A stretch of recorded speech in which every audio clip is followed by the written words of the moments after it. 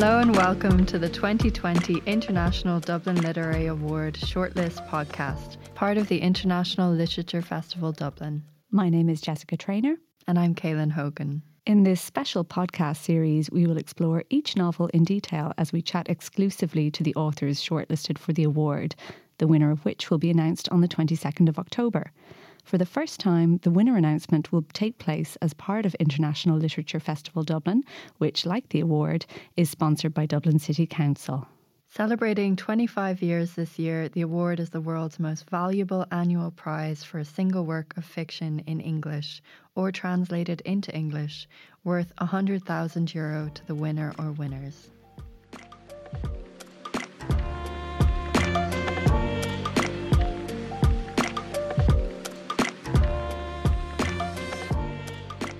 On today's episode, we'll be talking about There There by Tommy Orange, published by Vintage.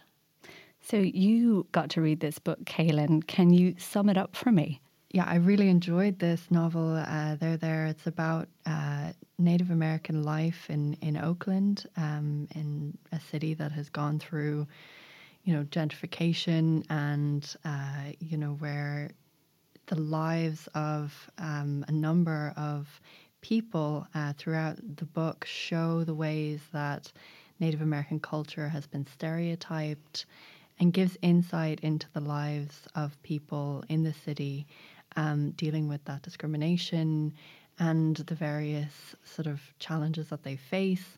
But it really gives an insight into modern Native American culture. And, there's people who are trying to sort of trace their identity, to find out more about their identity. There's two sisters who live on Alcatraz and, gives us insight into the Native occupation, which I never knew anything about. And just the challenges of urban life and the changes that the culture is undergoing. So it was a real insight into all of that, and something that I thought was really important to read about and learn more. Yeah, all of that really struck me. Even in the first few pages of the novel, we're given this wonderful collage of history. And I was amazed by how little of this history I knew. And I think it has this wonderfully kind of cumulative grotesqueness to it. This notion of our idea of the Pilgrim Fathers, the first settlers in America, and then the realities of some of the things, the massacres, the atrocities that were committed. And the little extract I'm going to read from quite early on in the novel, I think really captures that sense of the uncanny and the strange in the book. Rolling Head. There's an old Cheyenne story about a rolling head. We heard it said there was a family who moved away from their camp, moved near a lake. Husband, wife, daughter, son. In the morning, when the husband finished dancing, he would brush his wife's hair and paint her face red, then go off to hunt. When he came back, her face would be clean. After this happened a few times, he decided to follow her and hide, see what she did while he was gone. He found her in the lake with a water monster, some kind of snake thing wrapped around her in an embrace. The man cut the monster up and killed his wife. He brought the meat home to his son and daughter. They noticed it tasted different. The son, who was still nursing, said, "My mother tastes just like this." His older sister told him it's just red deer meat. While they ate, a head rolled in. They ran and the head followed them. The sister remembered where they played, how thick the thorns were there, and she brought the thorns to life behind them with her words, but the head broke through, kept coming. Then she remembered where rocks used to be piled in a difficult way. The rocks appeared when she spoke of them, but didn't stop the head, so she drew a hard line in the ground, which made a deep chasm the head couldn't cross. But after a long, heavy rain, the chasm filled with water. The head crossed the water, and when it reached the other side, it turned around and drank all the water up. The rolling head became confused and drunk.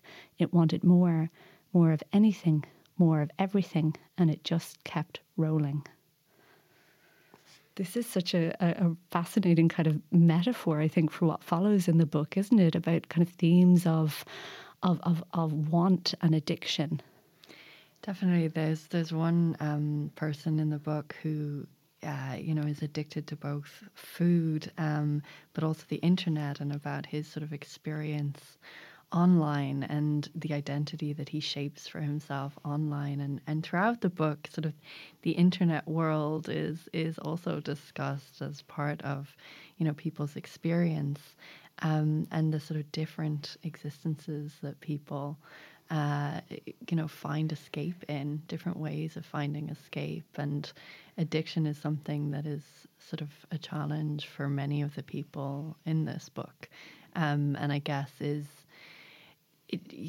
an escape from the very long history of violence, both systemic, and everyday, that Native American people have endured. And that I think it shows the sort of the modern expressions of that. Yeah, of that real rolling head, the kind of the image of which all of these decapitations that we're kind of overwhelmed with in the first few pages, it has this kind of metaphorical aspect, but actually literal as well. And yeah, this is a book that I'm really looking forward to hearing more about.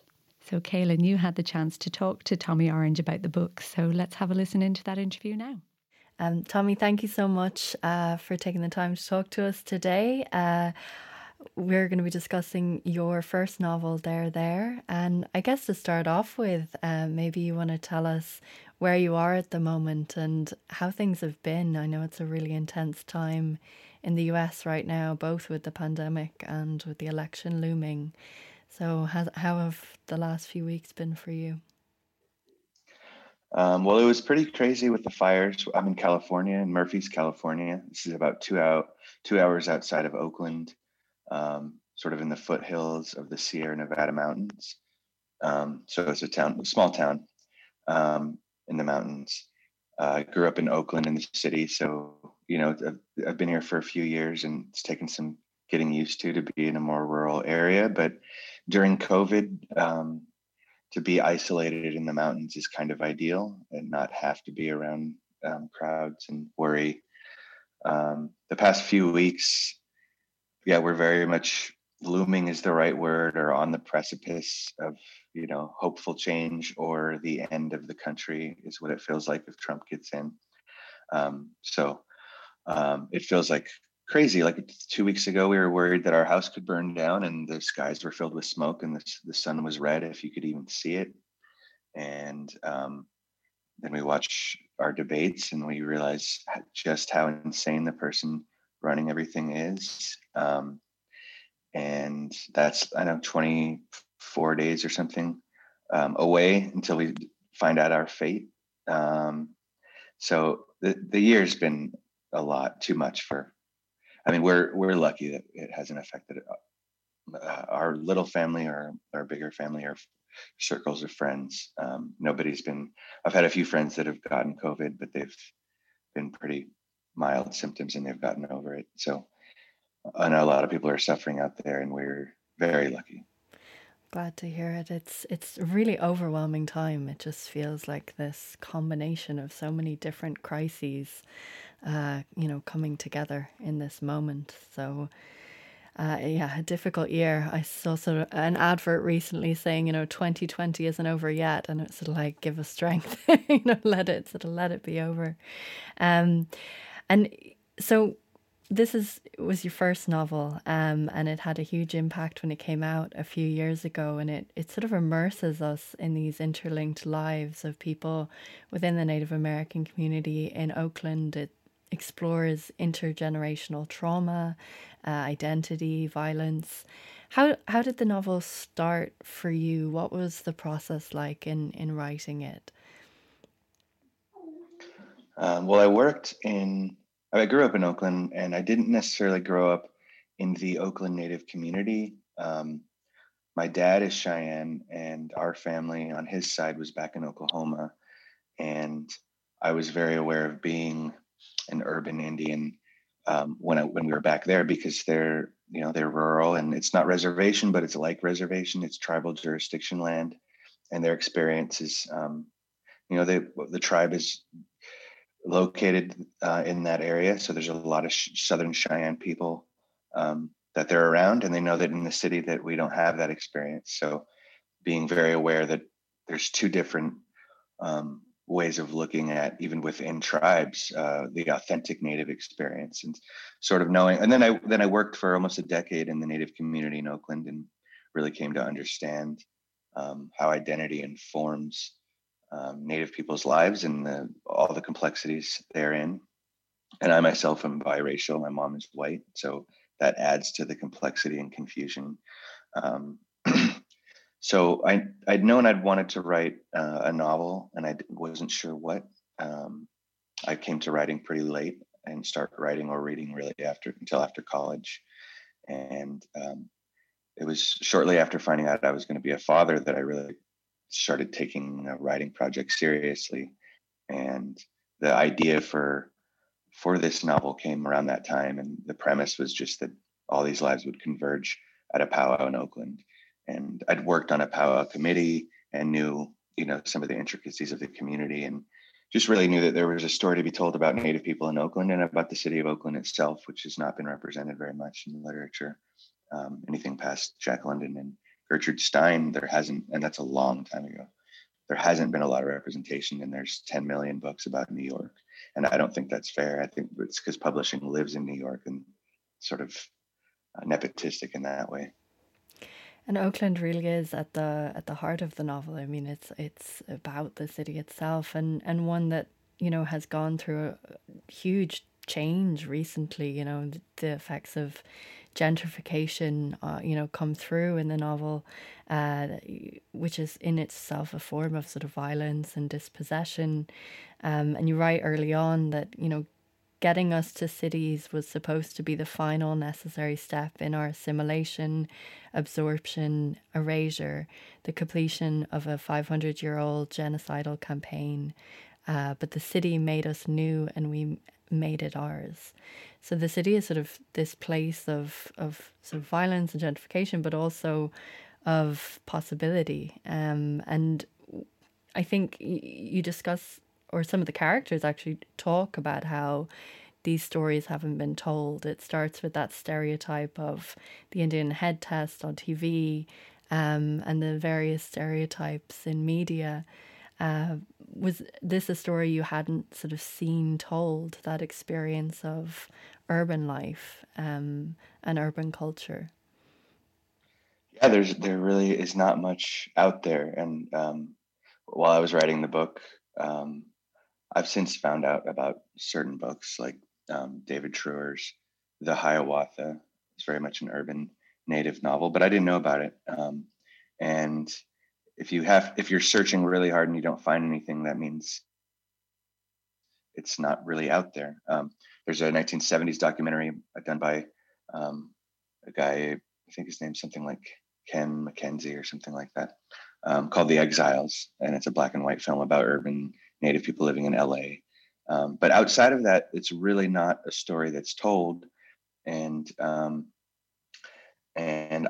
myself, even growing up in that experience, and understanding the relocation and the assimilation policies and Indian termination policy, sort of, I thought I understood that the government had forced people to cities, but I found out that it was much more complex than that. I helped a group of Native youth put together a short documentary about people who relocated to Oakland, and a lot of the people they interviewed were their grandparents.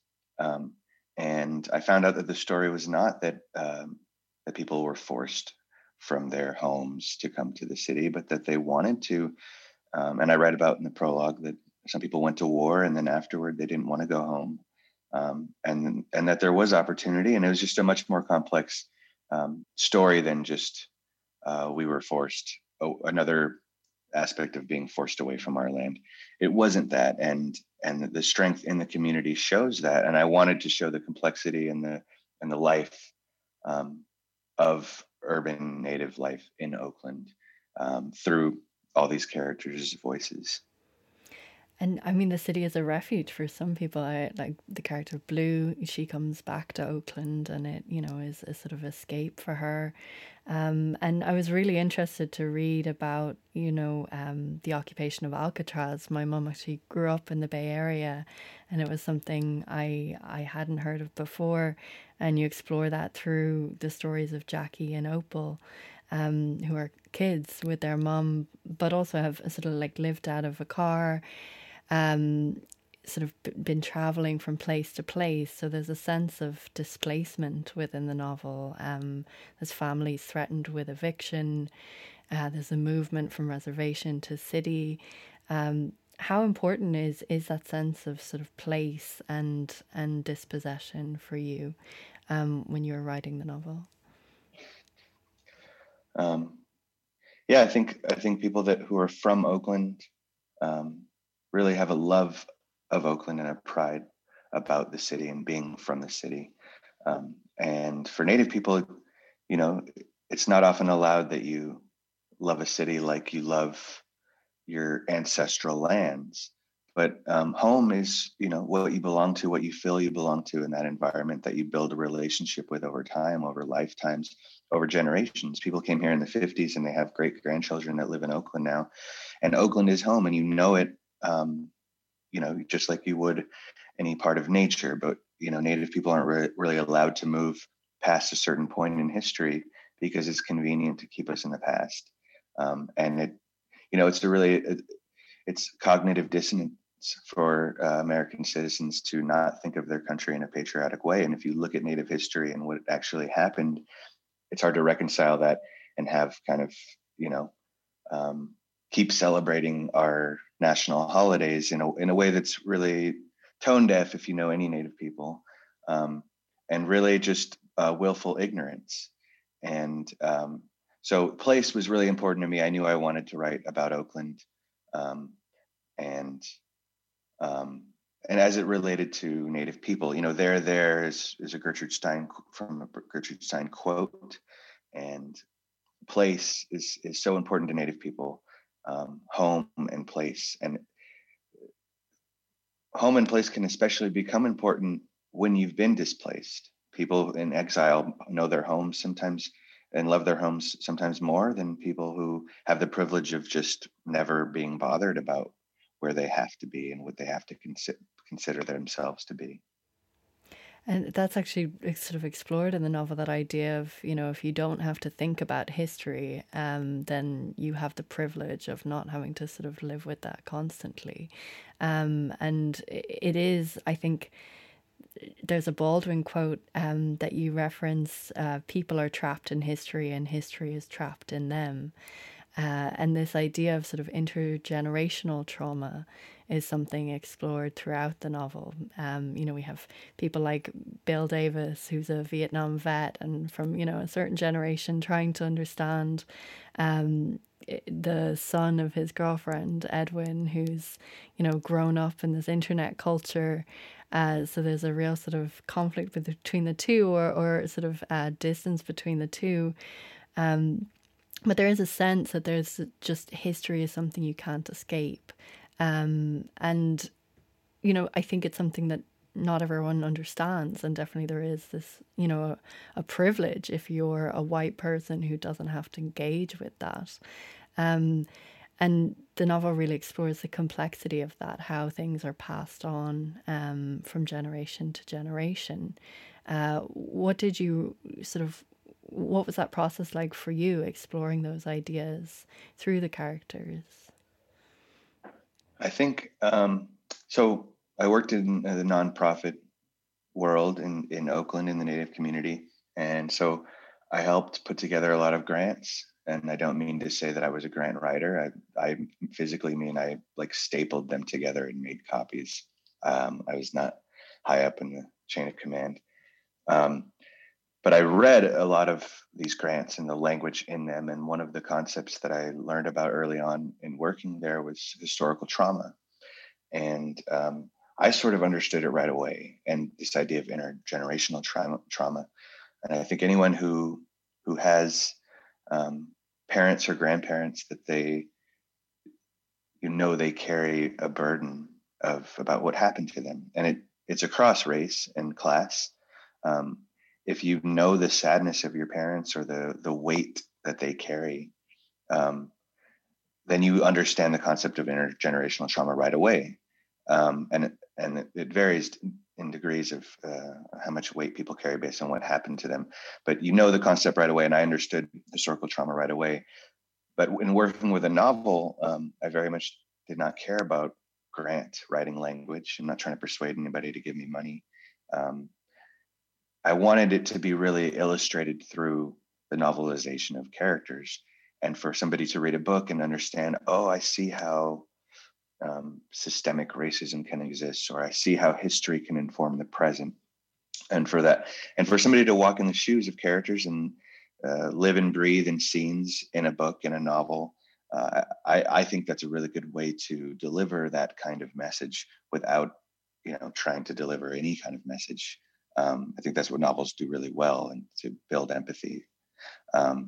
So I went from, reading these grant proposals to really trying to understand the craft of what it means to put together a novel, and to build characters and to world build in a way that has that information ingrained in it or embedded in it in a way that that transports the readers into the story, but also delivers the message of this is what it can mean to people, for people to carry pain for generations down the line, and how the continual struggle of people in the present has everything to do with the past. And so often people who are privileged have this sort of get over it sentiment about history. And like you said from the book, if you have the privilege of not having to think about history and how it affects you, then that's how you know you're on the boat that serves hors d'oeuvres and fluffs your pillows, as I say in the book. Yeah, and I mean, being from Ireland and having written about sort of institutional abuse in Ireland, it's something very familiar. And I thought something that you sort of explored really in a really powerful way in the novel was the sort of the things that fuel addiction, and what addiction actually is, and how trauma is sort of the source of addiction. It's something that there's so many. We've heard that sort of stereotype of addiction in Native Americans when it comes to relationships with alcohol, and I think the book shows through the different relationships and lives how addiction is really rooted in pain, or in that need to escape, in a way of not being able to deal with that overwhelming trauma, whether it's personal or whether it's generational. And it's not even just in terms of drugs or alcohol, but we also have Edwin, who's, speaks about being addicted to food and the internet. That's his form of escape. And I think it's something that people often don't understand if they haven't had that experience, or if they don't know anyone who has, the way that addiction is sort of that expression of trauma. Yeah, you must. I think with the Irish stereotype of alcoholism, there must be a lot of understanding for. I had the privilege of going to Ireland during the book tour. I went. My wife and my son came with me on the book tour in the U.S., and then we had a little bit of a leg that we turned into a vacation in Europe, and we just decided to go to Ireland because we wanted to, and we stayed at an Airbnb where we heard this amazing story that this Irish family carried with them about a tribe from the States giving them money during the famine, and I'd never really put it together, the colonization piece and the shared history before that visit, and it just really struck me, and I loved it there. Unfortunately, it was during a drought, and all the green that I thought I'd see on the hills was all yellow. But we plan to come back. Definitely, you should. It's very green at the moment and quite wet. When was this that there was a drought here? It was like a 2-month drought. Okay. It was July, around July, between the first 2 weeks of July 2018. Okay. Yeah, a few years ago. It's pretty rare here. Not so rare in California, but rare here. But yeah, no, I mean, there's a lot of parallels, and another issue that the novel explores is adoption.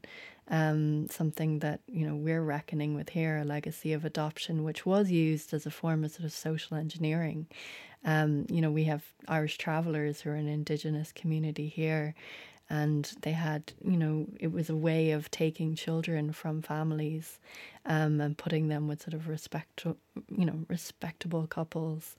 And I think the experience of Blue explores that, where she grows up in sort of a wealthier family in Oakland, and sort of leaves to try and find her roots or find her identity. And, both her and Edwin are sort of searching for answers about their identity and trying to reconnect with community. How do you think, I mean, I feel like there's a lack of awareness of that as well, and how it's affected the Native American community in the US. What made you want to sort of explore that within the novel? It's this idea that we're defined by the outside. We don't really have the agency. We're not allowed the agency to self-define. And the burden of authenticity as defined by the outside is put on us. And so somebody like Blue, who's full blood, but grew up in this completely white culture, wealthy family, who's yearning for connection to that side. But as far as what might authenticate her, aside from her brown skin and dark hair, dark eyes, whatever,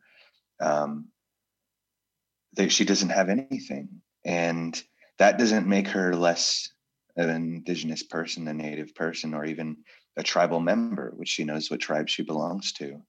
And so really just wanting to build in the nuance and complexity that comes with Native identity without having an answer, because it's so complex.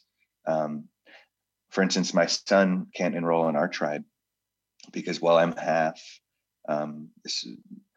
by knowledge, I know that I'm half because my dad knows our history.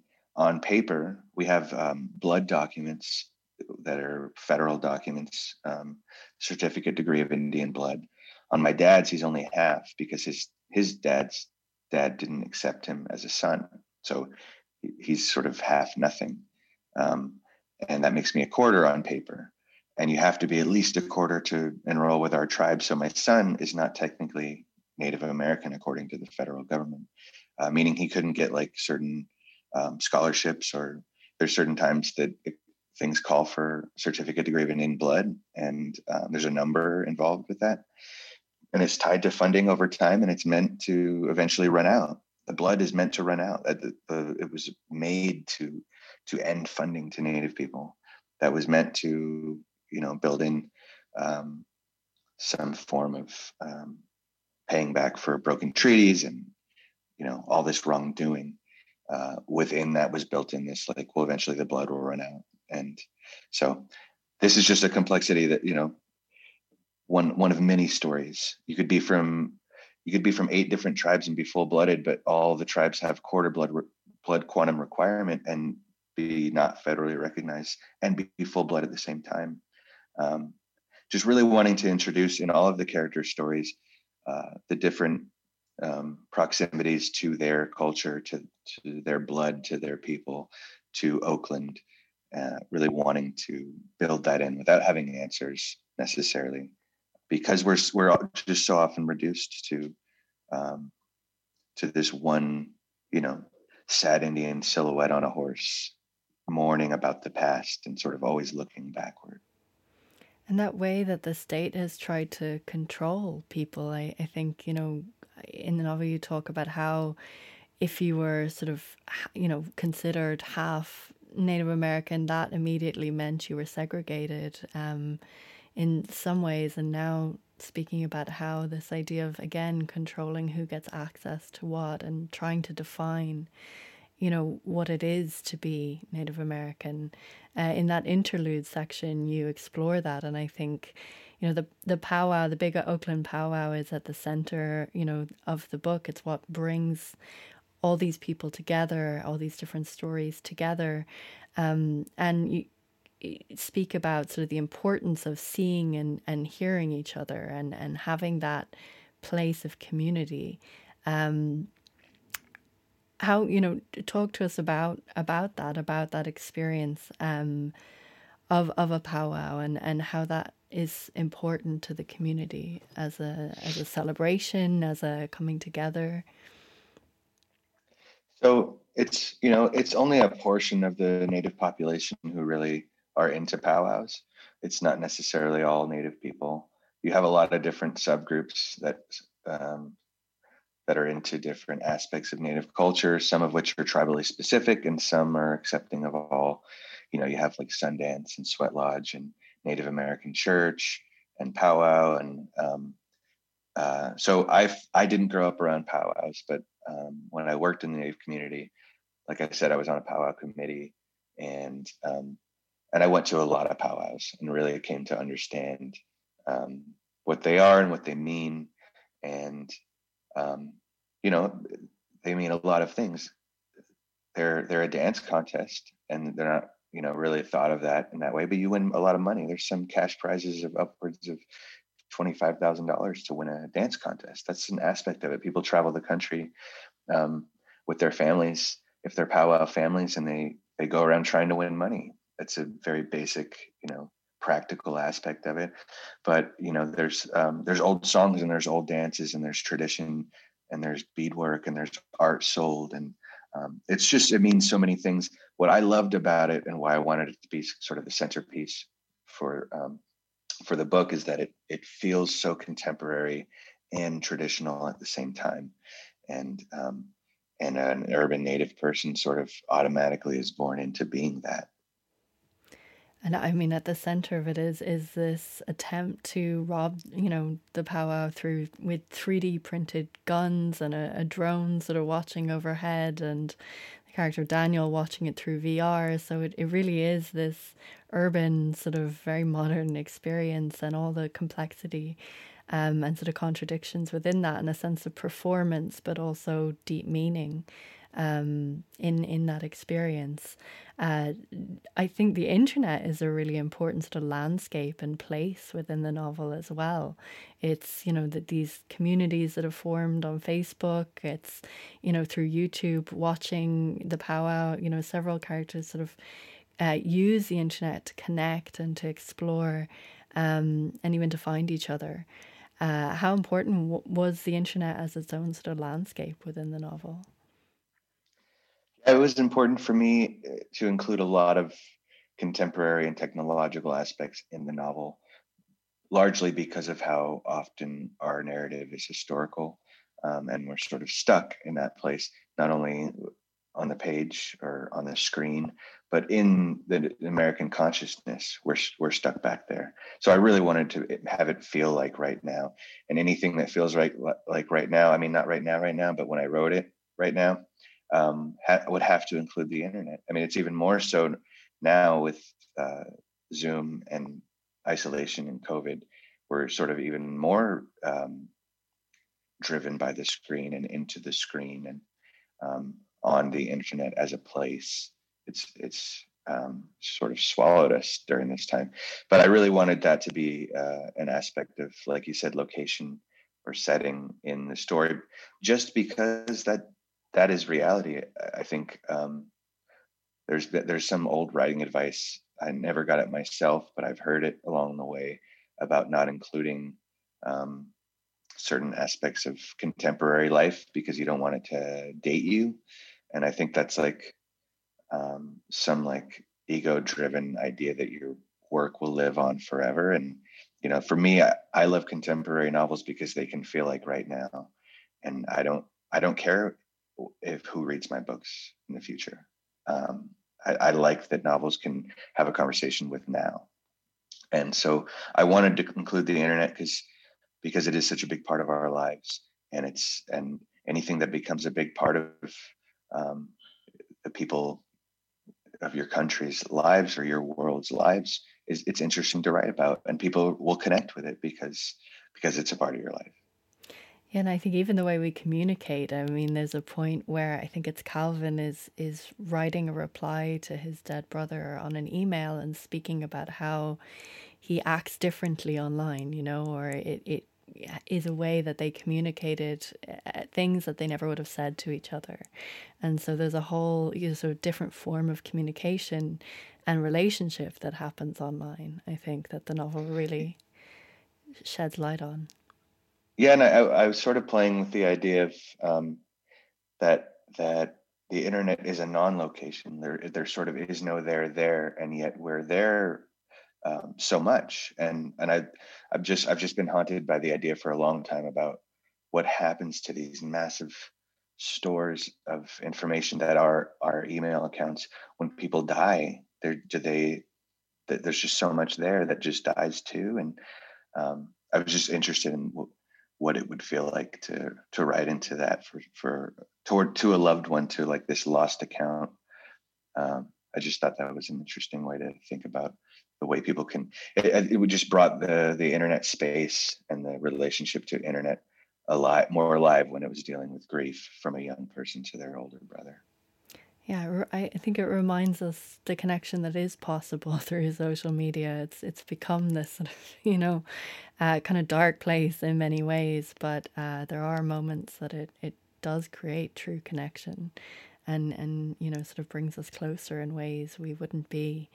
I think the story about Dean, who is, you know, recording these interviews. He's at the powwow, but he is, you know, applying for a grant as well early on in the novel to create this sort of document the stories of people and how they sort of relate to their own experience as Native Americans. And I felt like it sort of interrogated the ways that we document, the way that the media, you know, interviews people and represents stories. And I thought it was a really interesting exploration of a more open or sort of an interesting way to really give space to people to talk about what they want to talk about and to think about their own experience in a different way.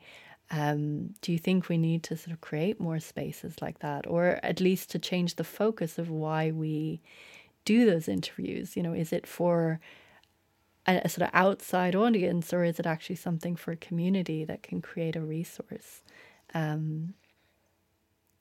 Yeah, I mean, I think there's a lot happening in the publishing world and in the movie and TV worlds around representation.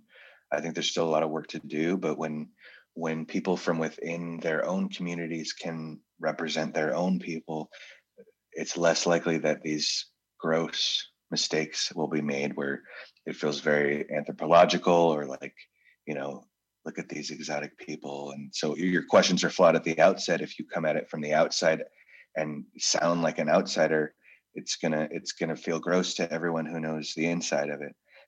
So I think the more power that's put in the hands of the people who are from communities, the more naturally it will come across as, you know, it'll explore things that are more authentic and more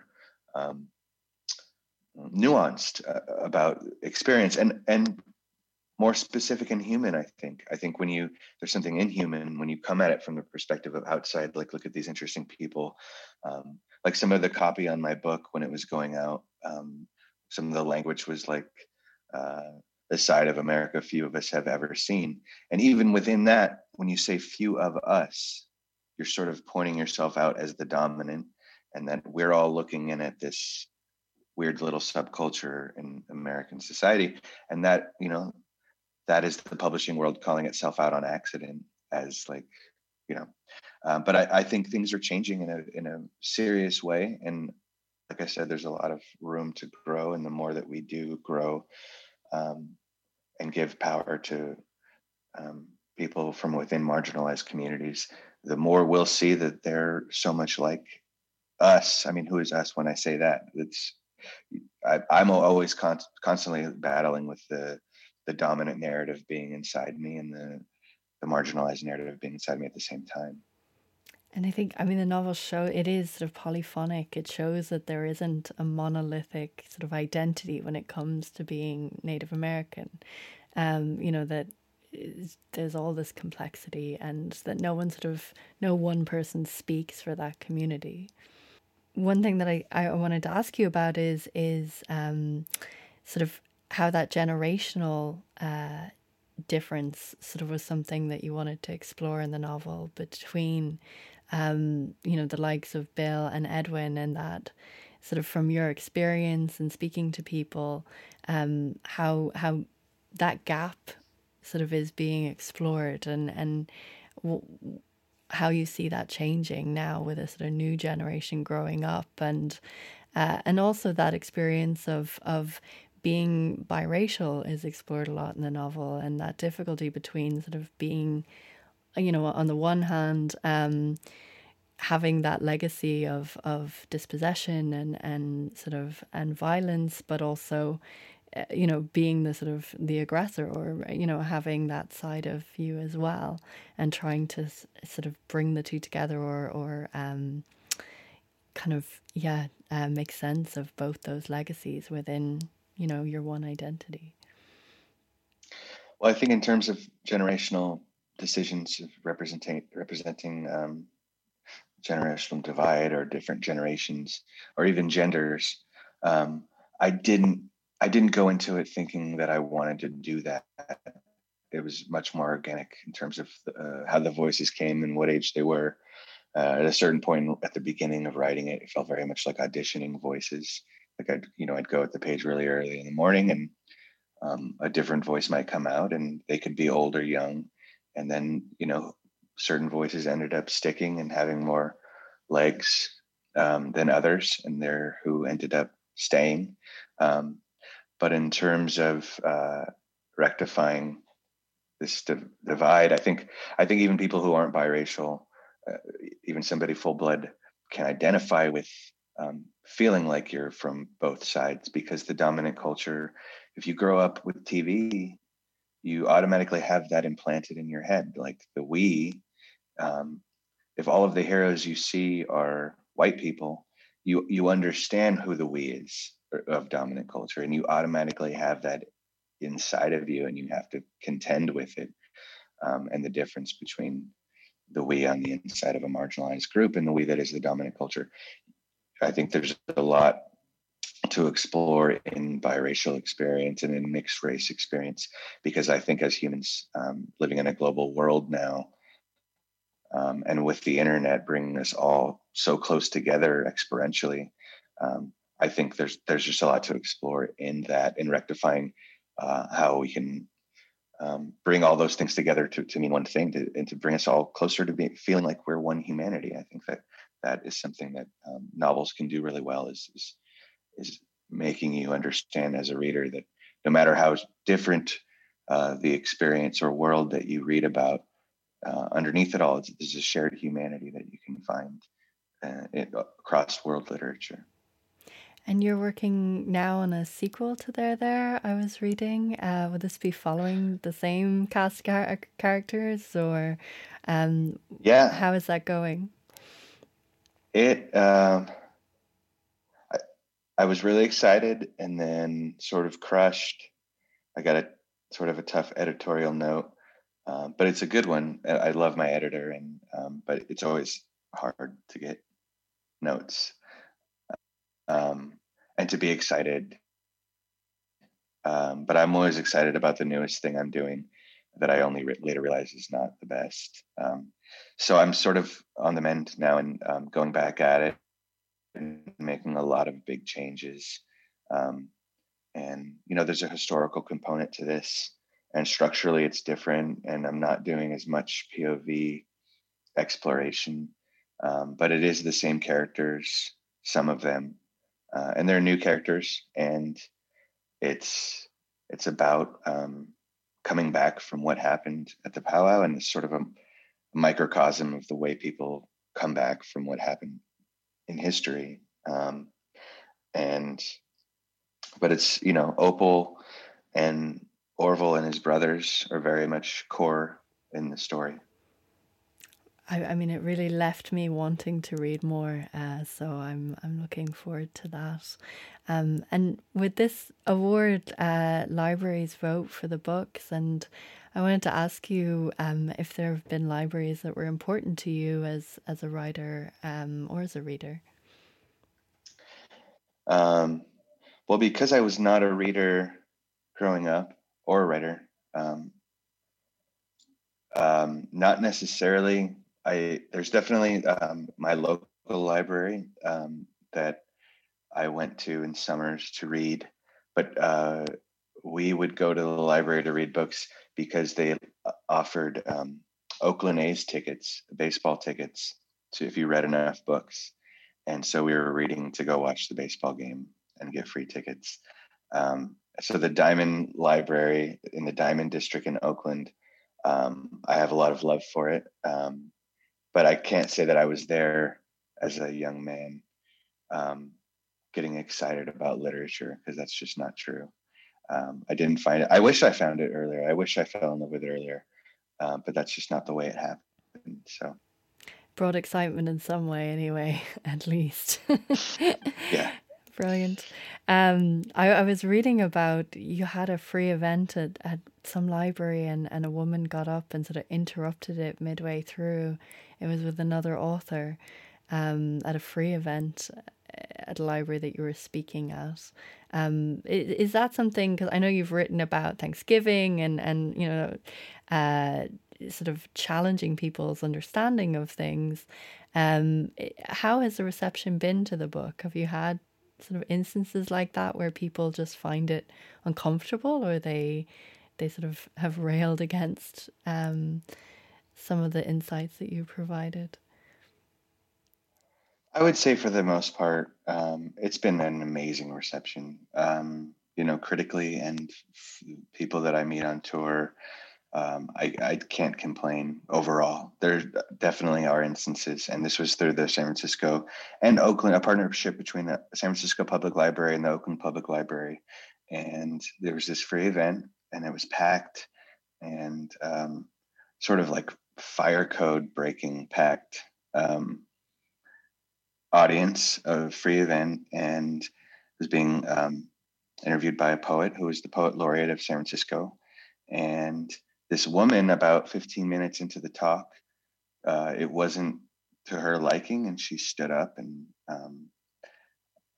just made a complaint, and it really bothered me, and I sort of called her out on it. And anyway, there are certainly instances of ignorance showing and privilege showing in comments from the audience, and I am pretty outspoken to those people. I don't really I'm a shy person by nature, but in those situations it brings up something in me that allows me to address it in real time, which I'm grateful for. And a lot of people call the book sad and in a really reductive way. And I'll be the first to admit that there's a lot of sadness in the book, and I'm a sad person. But to reduce it as like, it's just so sad. Thank you so much. Condescending and hurtful. And there's not one Native person that I met while touring the country who called the book sad.